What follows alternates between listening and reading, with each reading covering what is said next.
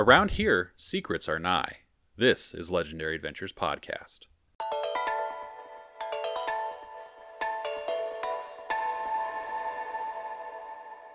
This week in Link's Awakening, we're doing some trading, meeting the frog for whom the bell tolls, and unlocking Key Cavern. With the power bracelet we acquired from Bottle Grotto, a large portion of Koholint Island is now open to us. A mysterious voice directed us to the prairie. That would be Ukuku Prairie, which is east of Mape Village.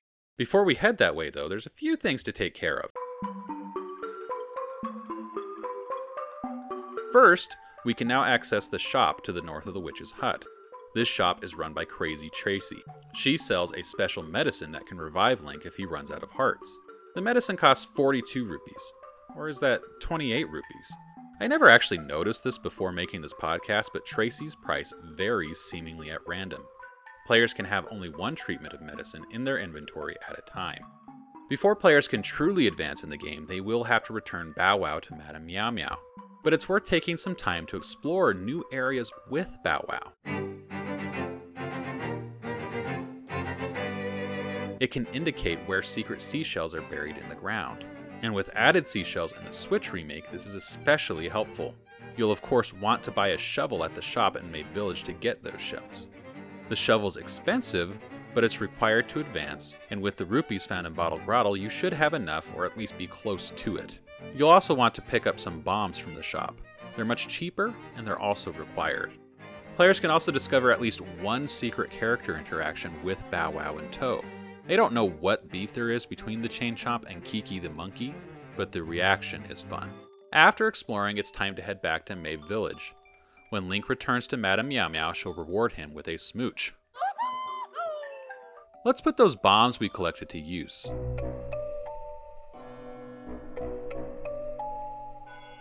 You may remember we had to leave a secret seashell behind in Tail Cave. It's located behind a bombable wall in a room right between the eyes of the Moldworm-shaped dungeon.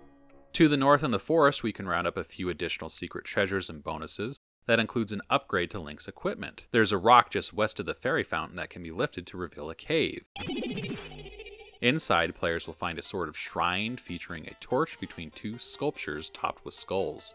Lighting the torches reveals the Mad Batter. Or is that Lil Devil? Players of A Link to the Past will remember this character. He curses Link for waking him, but the curse is always a good thing. The Player's Guide for A Link to the Past and Link's Awakening, released in the 90s, referred to this character as the Mad Batter. It actually went unnamed in either game. The Switch remake adds character names to the dialogue boxes, and the character is now called Lil Devil. Whether that's a more direct translation from the Japanese, I don't know. There are multiple locations where players can find the Mad Batter in Link's Awakening, and multiple curses to receive. The Mad Batter will tell the player the planned curse and allow them to accept it or reject it. While playing through the deluxe version, I chose to have my maximum bombs expanded, which will come in handy in the dungeon ahead. It's a very good curse indeed. When playing through the Switch remake, I forgot to come here before taking on Key Cavern, and it made for some added frustration in the dungeon. Now it's time to head to the prairie. Just east of Mape Village, there's a flying Octorok and a set of stairs with a portal on top. This is a fast travel point. In the Game Boy versions, Link can activate them by falling into them. Link merely has to stand on or reveal the fast travel points in the Switch version. There are 10 fast travel locations in the Switch remake, with a single unified fast travel system. In the Game Boy version, there are 5 points split between 2 travel styles. To the south of the fast travel point is Key Cavern. It's a stone structure that's similar on the outside at least to Tail Cave, but it has statues of slime enemies rather than statues of moldworms. This is the dungeon we're trying to reach, but as with the previous 2 dungeons, it's locked. To the south of Key Cavern is a lone house. It's occupied by Richard, a prince who was forced from his castle. Richard is a character from a Game Boy game that was never released outside of Japan, called The Frog for Whom the Bell Tolls. The house is filled with frogs in reference to this. According to a YouTube video by John Cartwright for Nintendo Life, the developers of Link's Awakening used a modified version of the Frog for Whom the Bell Tolls engine to build Link's Awakening, which is why the cameo was included. Cartwright also suggests this is why the side-scrolling segments were included in the game, which may be true, but we can see that there was also past precedent in the Zelda series for including side-scrolling segments as well. Richard asks Link to go to his home at Canelet Castle to receive his golden leaves. He says he was forced to leave those treasures behind when his servants turned on him. He also tells Link he'll need a shovel. The castle is located to the north and east of Richard's home, just off the center of the world map. The front gates of the castle are closed. It'll require some monkey business to get in. Just east of the castle, Link finds Kiki the monkey, a returning character from A Link to the Past. We also ran into him while exploring with Bow Wow.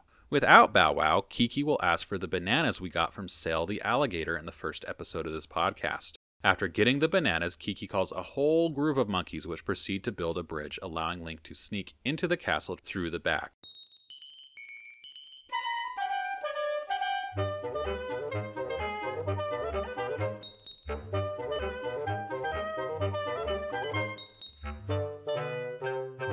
Monkey business completed, Kiki leaves a stick, which Link takes. The castle entrance is located under a bush. After descending a staircase and going through a side-scrolling area, Link will be inside the castle walls. The castle is a mini-dungeon of sorts. It's the first in the series, really, well, depending on how you feel about Death Mountain and Zelda 2. There are 5 leaves to collect around the castle. 2 are located outside on the grounds, 3 are inside. The castle itself spans 2 floors, and the leaves can technically be collected in any order. Here's how I went about it. The first leaf was held by a bird in a tree on the castle grounds to the west. Players need to throw a rock to scare the bird, and then quickly kill it to get the leaf. The other is held by a knight on the east side, which moves between 6 holes in a vaguely star-shaped pattern on the ground. The knight emerges, throws a bomb, and then ducks back into the hole. Yeah, it's a Legend of Zelda version of Whack-A-Mole, and it long predates the version of Vermin, which was released on the Legend of Zelda Game & Watch. The next 3 leaves are found inside the castle. It's worth noting that the castle has its own musical theme. It's a simple rising and falling arpeggio, punctuated by bass notes. Let's get those last 3 leaves. The first is near the castle entrance and is acquired after clearing a room of enemies. Before heading up to the second floor, players will notice a floor switch. Stepping on it opens the gates of the castle, allowing for quick entrances and exits. The Game Boy version notes the opening of the gate only through text. The Switch version shows the gate opening, but it also keeps the now redundant text. The final 2 leaves are found on the second floor. One is found by bombing a pair of bas-relief sculptures of Darknuts, and then defeating the Darknuts that emerge from the wall. The last is held by a knight who wields a mace on chain. To access the room with the knight, players must throw a jar against a door to open it. This is only lightly hinted at in the Game Boy versions. The door is closed and there are jars in the room, there are no switches or enemies, and no other means to open the door. The Switch version makes it more clear by decorating the door with a jar design. After getting all 5 leaves, it's time to return to Richard to get the key to Key Cavern. While we're near Canelet Castle, it's not a bad idea to visit the Seashell Mansion.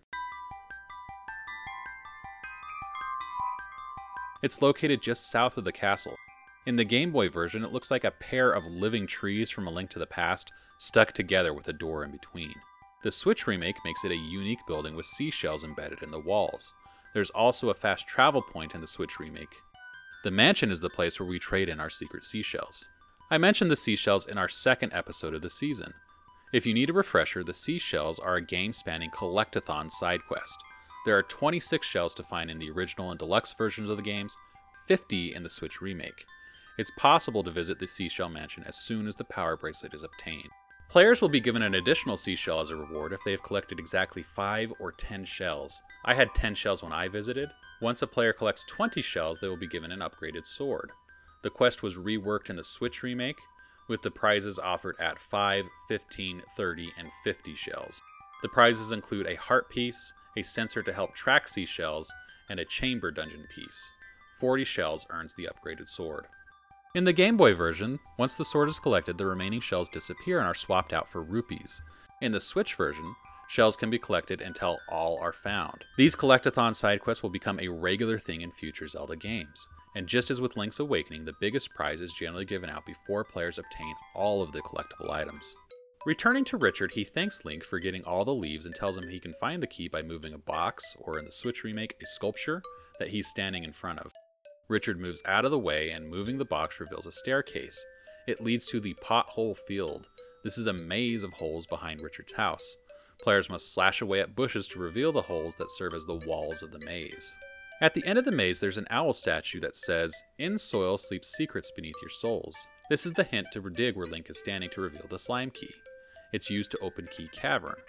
Players have to walk around the Pothole Field and use Rock's Feather to jump over some pools of water to reach the dungeon entrance. The music of Key Cavern is dramatic, and honestly, a little creepy. It begins with a big 4-note sting. It's heavy on bass and features multiple instruments, and then it gives way to smaller, high pitches, repeating a 2-note phrase. A second segment features a more developed melody on higher notes.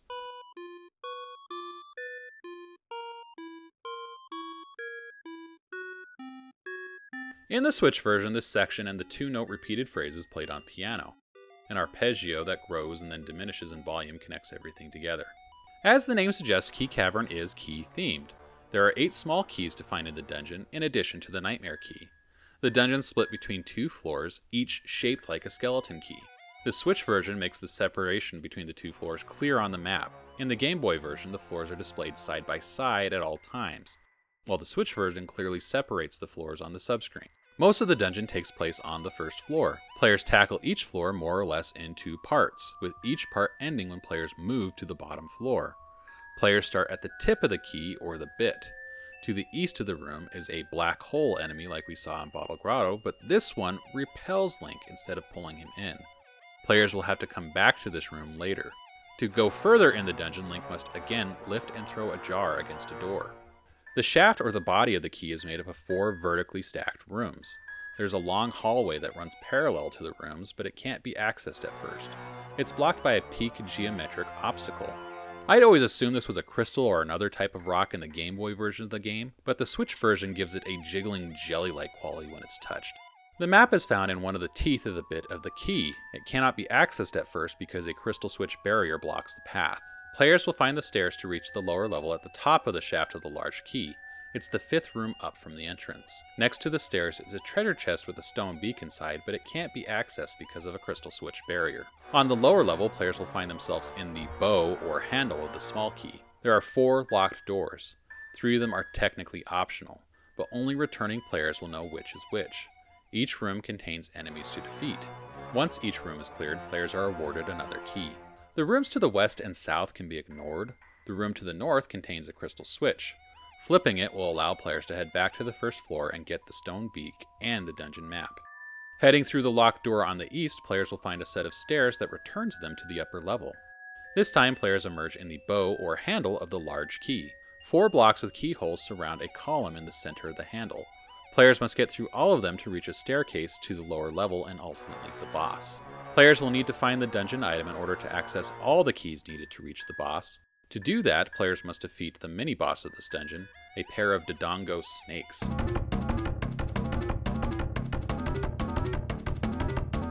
Like Dodongo from the first game, players must feed these enemies a bomb to damage them. Unlike Dodongo, they appear as a head with a large mouth and a bulbous body that somehow slithers across the floor. Each snake requires 3 bombs to defeat. With the bomb upgrade from the Mad Batter, they prove to be no problem, but I forgot the upgrade while playing the Switch version, which means I ran out of bombs the first time I challenged the boss. It meant I needed to round up more bombs, and then try again with the fight starting completely over. To the east of the mini-boss room, players will find the dungeon item, the Pegasus Boots. As with A Link to the Past, these allow players to perform a dash attack. They'll also allow players to dash through the pointed jelly-like obstacles. With the Pegasus Boots, players can round up all the needed keys to return to the lower level of the dungeon. The transporter that appears in the mini-boss room is useful to quickly backtrack to the room with the black hole enemy. Players will also have to bomb their way through a couple of rooms to obtain keys. One's on the north side of the dungeon. A raised walkway accessed through some one-way rooms on the west side of the dungeon gives players the hints to a location of a bombable wall. Players can also hit their sword against the wall and listen for a different sound to find the bombable wall sections. Another bombable wall is marked with a large arrow design on the floor. To reach the Nightmare Key, players will have to use the Pegasus Boots with Rock's Feather to do a running leap over a couple of large holes. Once all keys are collected, it's time to open all the locked blocks in the center and descend down the stairs. They lead to a side-scrolling segment where an angry-looking Crusher enemy blocks the path forward. Dashing into this enemy causes it to fall out of the way. Then it's on to the boss room. In the antechamber just before the boss, players are given an extra key. This seems to be here just in case players somehow missed a key elsewhere. The boss is called Slime Eyes. It at first taunts Link, saying that he can't find it, and sure enough, it's nowhere to be seen in the room. Slime enemies drop from the ceiling if Link doesn't locate Slime Eyes. The falling slime enemies are a hint to where the boss is hiding. In the Switch version, there's a shadow on the ground providing a further hint that the boss is hiding on the ceiling. Dashing into the wall causes Slime Eyes to fall. Then players must slash a single large eye of the enemy to cause it to split into two until a thin bit of slime is holding the two halves together. Players dash through the center of the enemy to split it into two. The two halves then begin jumping around and trying to land on Link. They each fall after a few hits, awarding a heart container. Link can then get the third instrument of the Sirens, the Sea Lily's bell.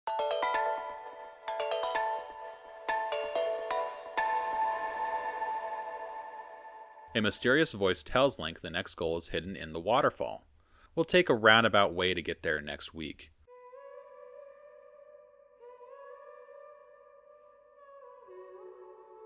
Please subscribe to follow along if you haven't already, and please consider sharing this podcast with another Zelda fan. I am Paul Riley. I'll see you next week.